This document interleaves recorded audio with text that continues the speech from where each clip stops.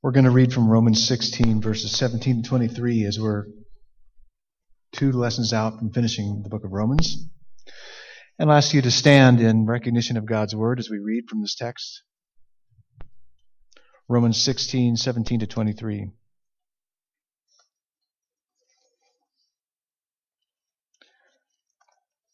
I appeal to you, brothers, to watch out for those who cause divisions and create obstacles contrary to the doctrine that you have been taught. Avoid them, for such persons do not serve our Lord Christ, but their own appetites, and by smooth talk and flattery they deceive the hearts of the naive. For your obedience is known to all, so that I rejoice over you. But I want you to be wise as to what is good, and innocent as to what is evil. The God of peace will soon crush Satan under your feet. The grace of our Lord Jesus Christ be with you. Timothy, my fellow worker, greets you. So do Lucius and Jason and Sosipater, my kinsmen. I, Tertius, who wrote this letter, greet you in the Lord. Gaius, who is host to me and to the whole church, greets you. Erastus, the city treasurer, and our brother Quartus greet you. May the Lord bless the reading of his word, and may he give us understanding according to the power of his Holy Spirit. In Christ we pray. Amen.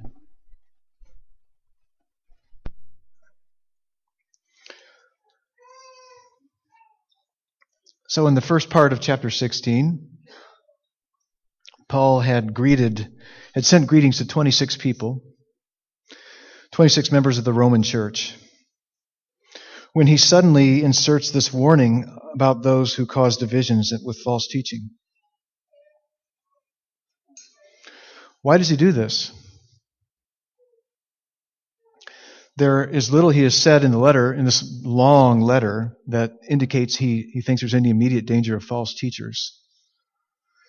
So it's probably because there have been deceptive and divisive people in the other churches that he's served.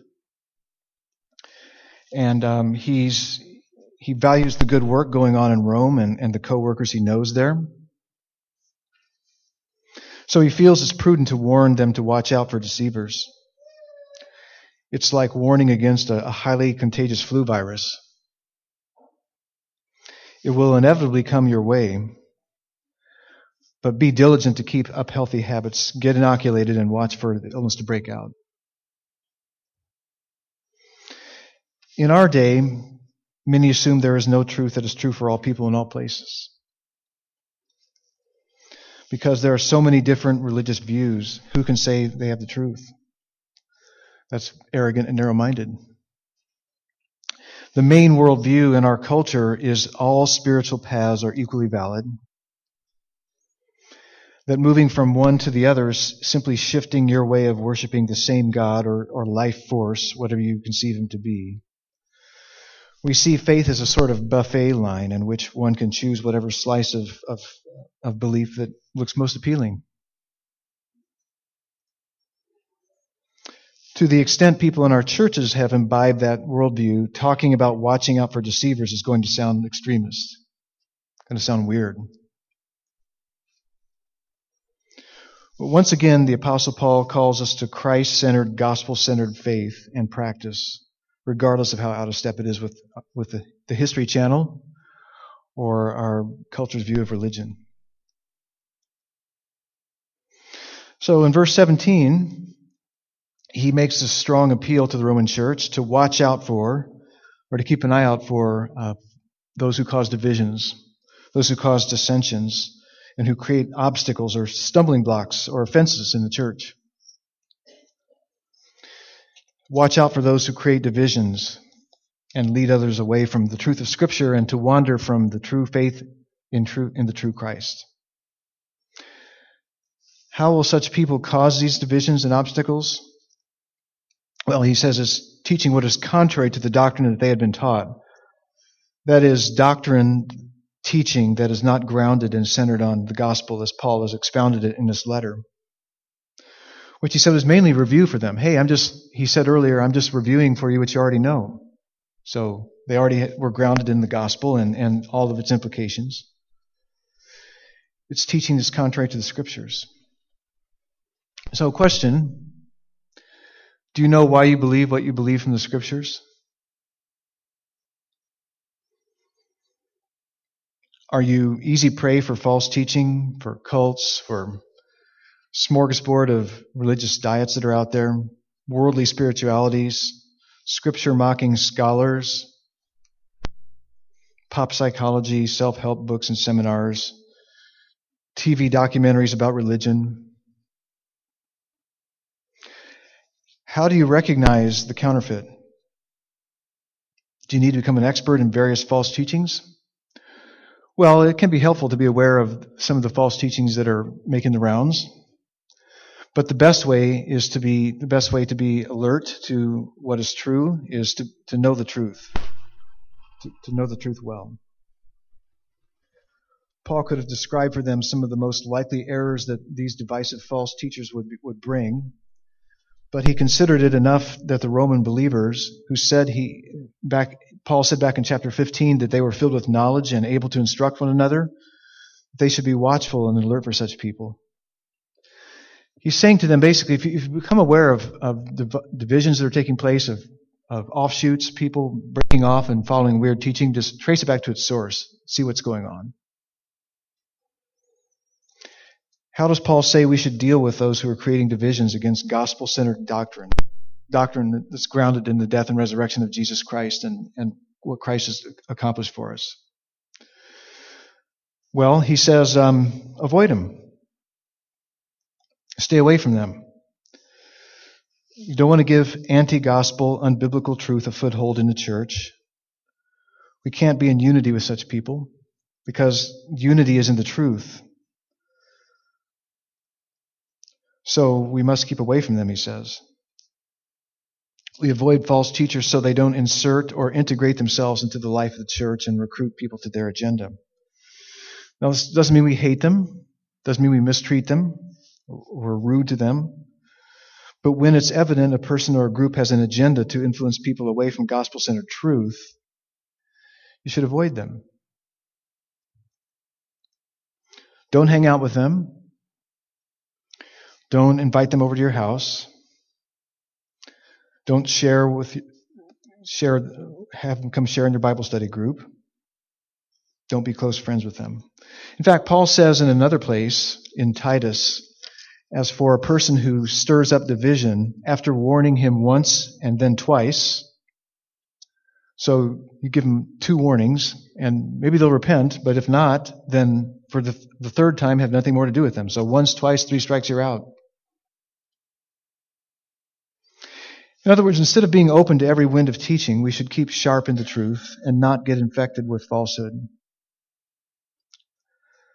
Of course, today we have a lot more access to all kinds of teaching, both true and false, through the media, through the websites and various media.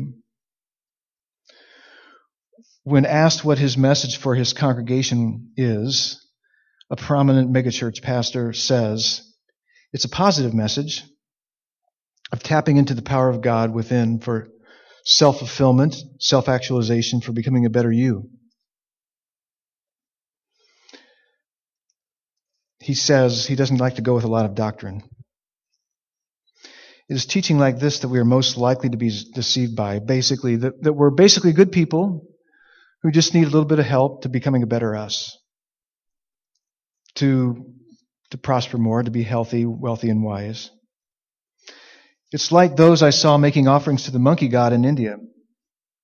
When I was in India and I saw people bringing food and fruit to the monkey god, I asked, why do you offer these things to the monkey god?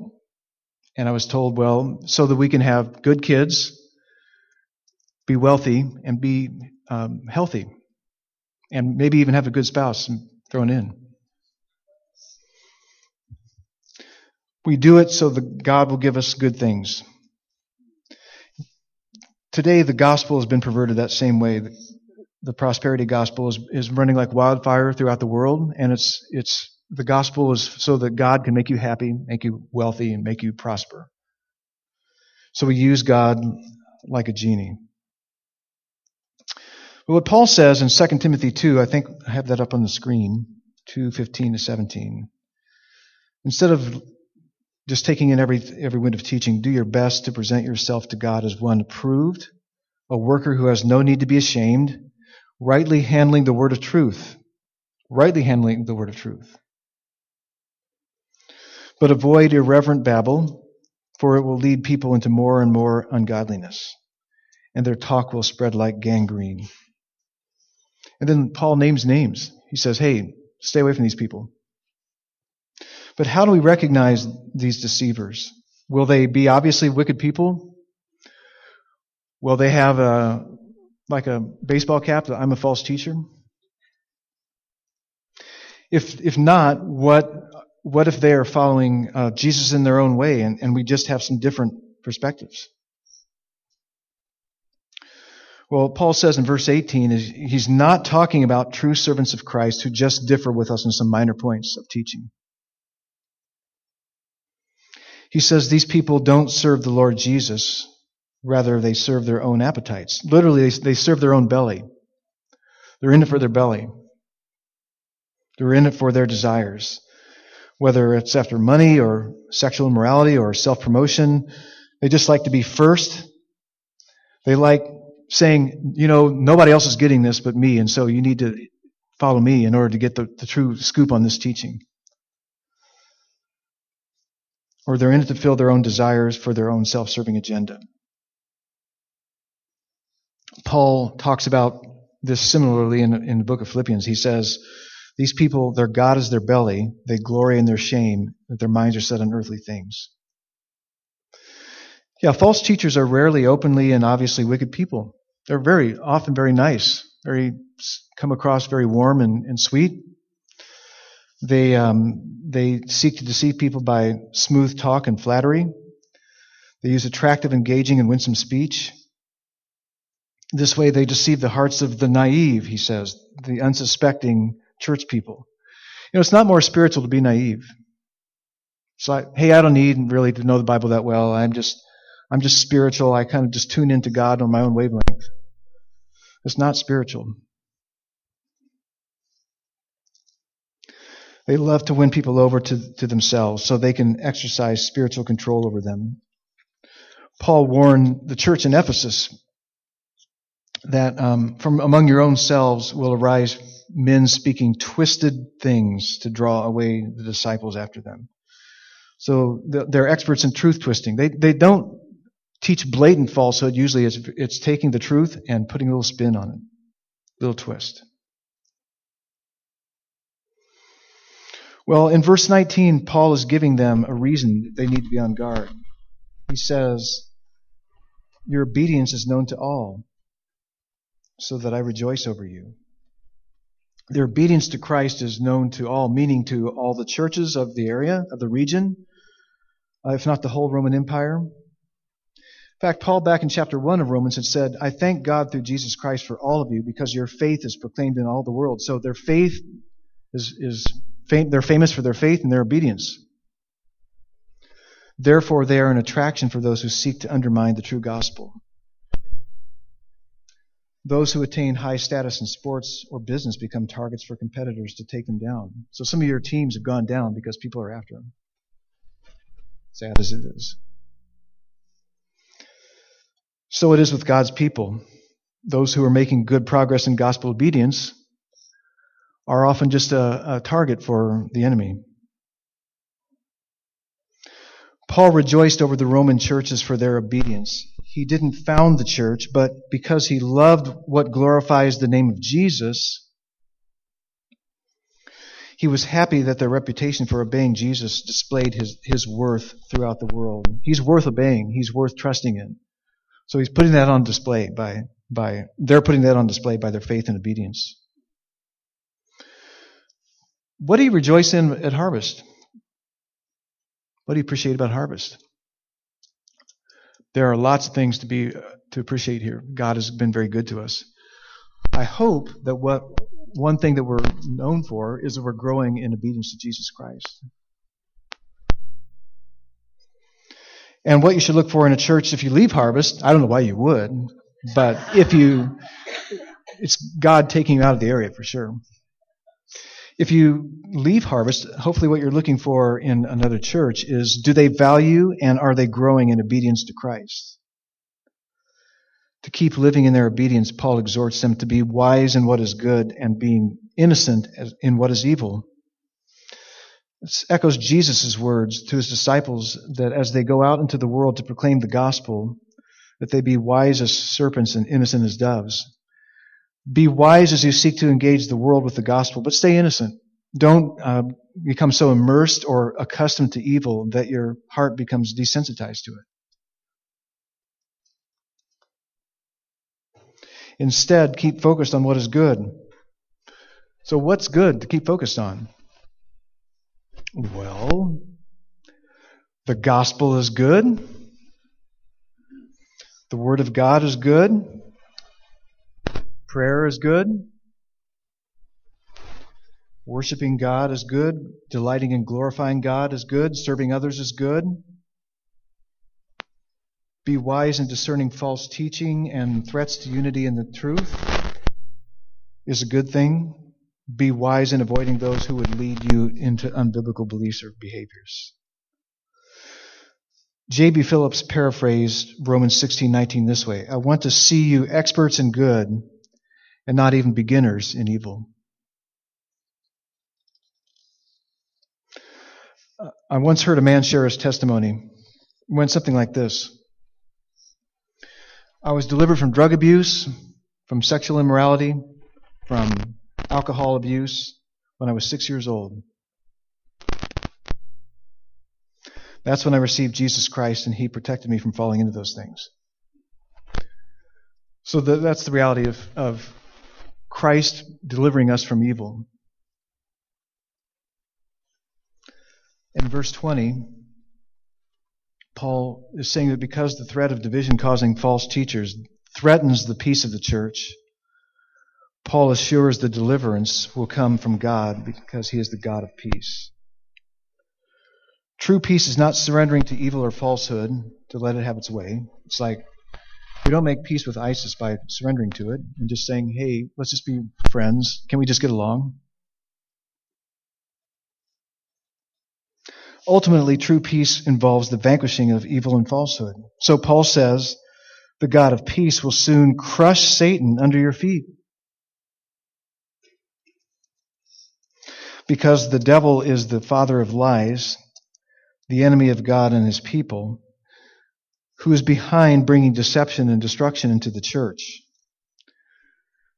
Now, the near-term application of that, of Paul's words to the church in Rome, God would give them victory over the deceivers if they came. There was no indication that necessarily any were soon to be there, but if they came, God would give them victory over that. So He could be saying that over the deceivers because they have the backing of Satan's organization.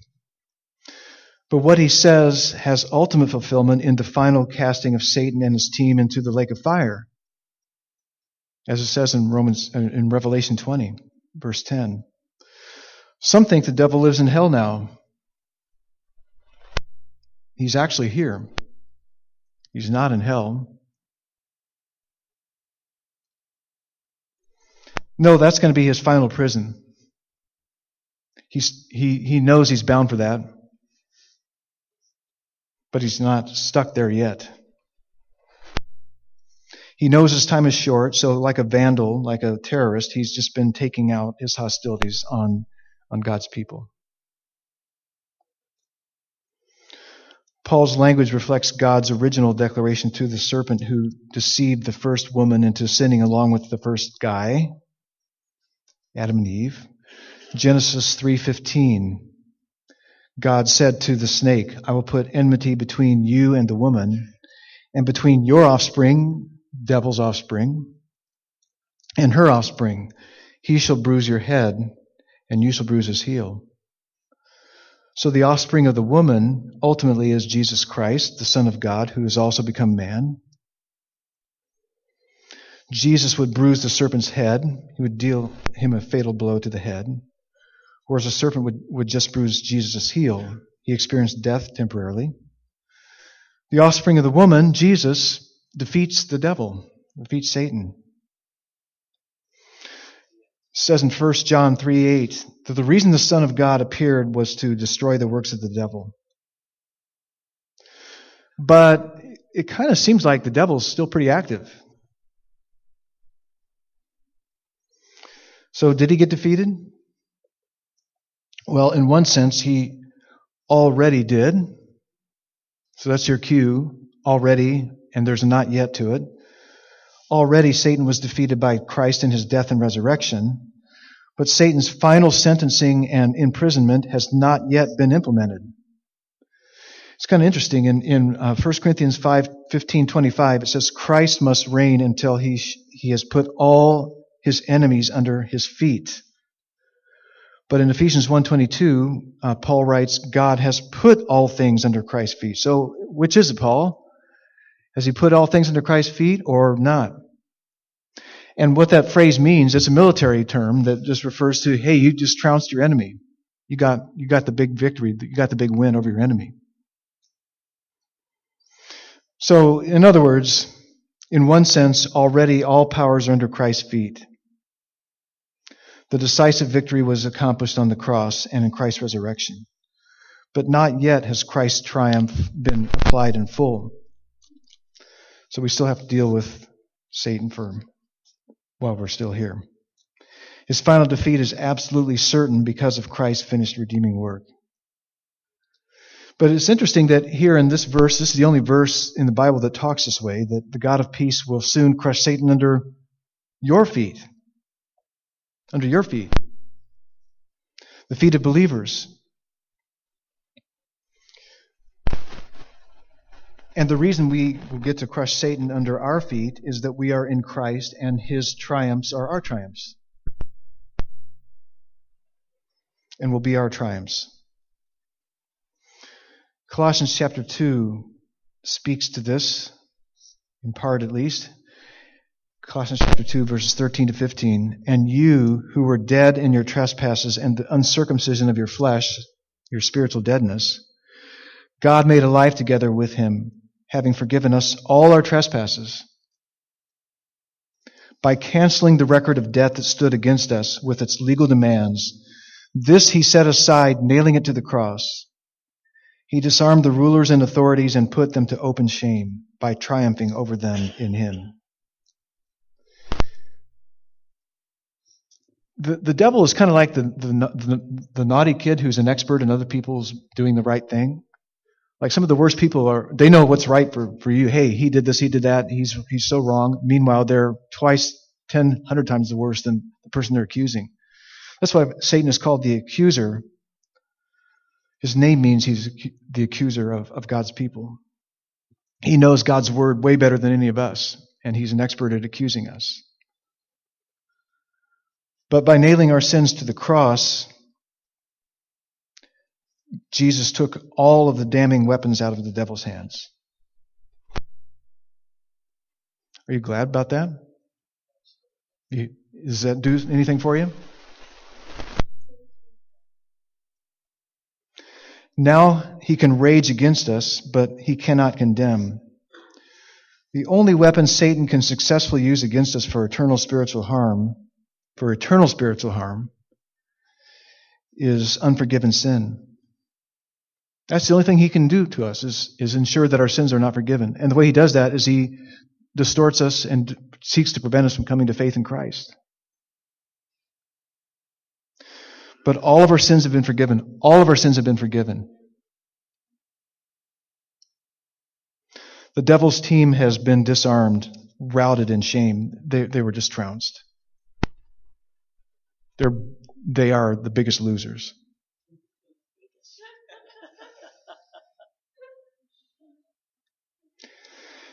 Paul says in Ephesians 6 that we can stand against the schemes of the devil by putting on God's armor. And basically what that means is through faith obedience, donning all that we have in Christ. And we use the Word of God saturated in prayer. While Jesus was still on earth before his resurrection, he resisted the devil's temptations by quoting Scripture.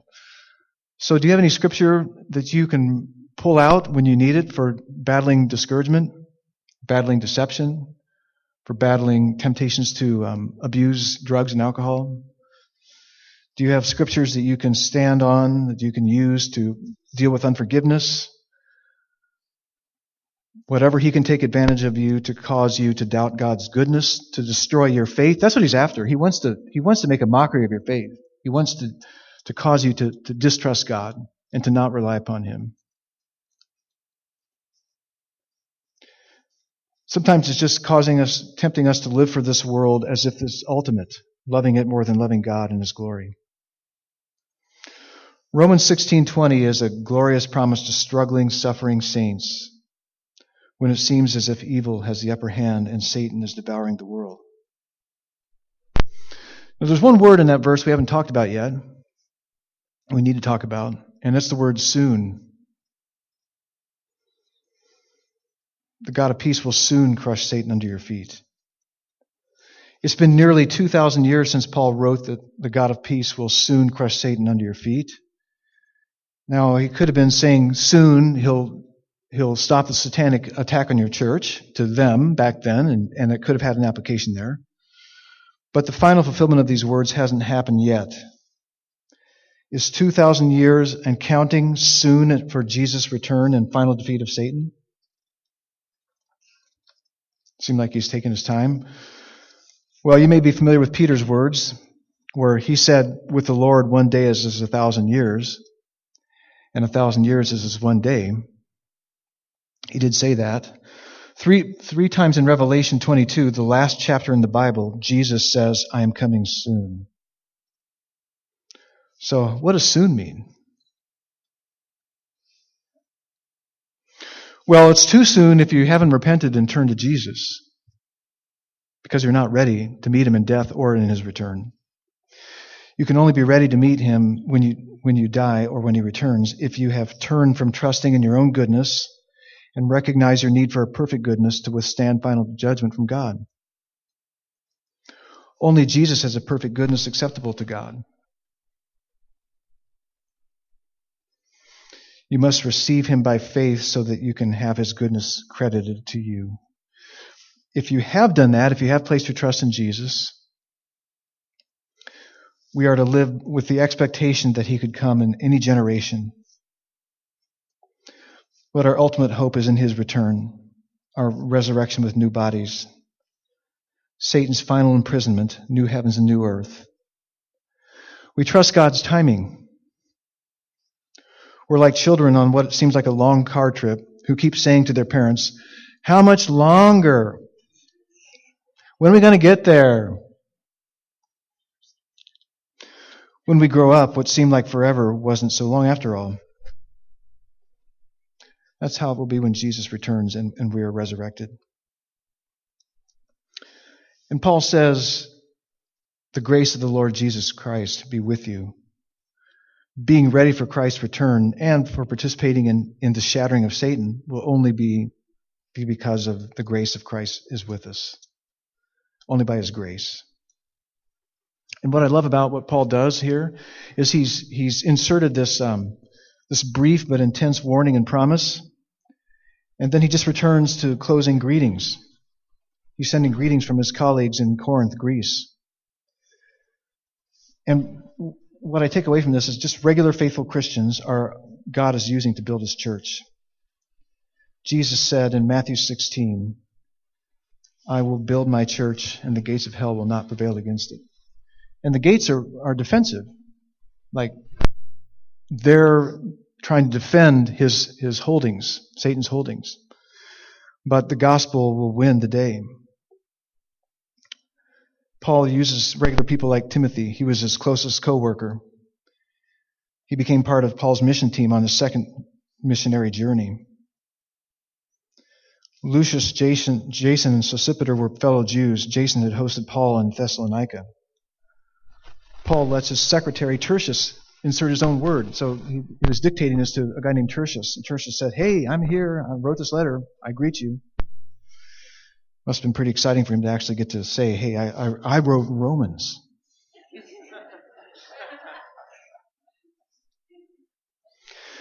Gaius hosted the whole church of Corinth in his house, so he was quite a guy. And all we know of Erastus is he was the city treasurer, and we don't know who Quartus was, but he shows up here. So let's pray and ask God to work through this text. Father, we thank you that you have given us certain victory over our own sin, which is our biggest enemy, and the access that the devil had to us through it. That one day, the victory that Christ purchased for us on the cross and in his resurrection will be fully implemented, and there will be no more deception, no more evil, no more wickedness in us and in the world. But until that time, Father, you're using us to build your church. You're using us to expand the knowledge and the glory of the grace of Jesus throughout our neighborhoods and the nations. So strengthen us, Father. May we be alert to all the ways that we're easily deceived by worldly teaching and false teaching. And may we, Father, prize and treasure your word. Sharpen our alertness to your truth. Grant us strength in your truth, in the gospel, to resist going with the flow of the culture, with our own propensity to sin, and may we delight ourselves in being obedient to you, Father. May we have a reputation. May, by your grace, grant us a reputation of being obedient to Christ. We're far from perfect, but we long for that. We want that. We want that for us, Father. For our obedience to be characteristic, obedience to Christ be characteristic of Harvest Community Church. And Father, I pray for anyone who hasn't yet put their faith and trust in Jesus Christ, they would do that today. Not spare another moment, risking dying in unforgiven sin and not having the righteousness of Christ as our covering. Thank you, Father, for giving us this word of hope, this word of truth. In Jesus' name we pray. Amen.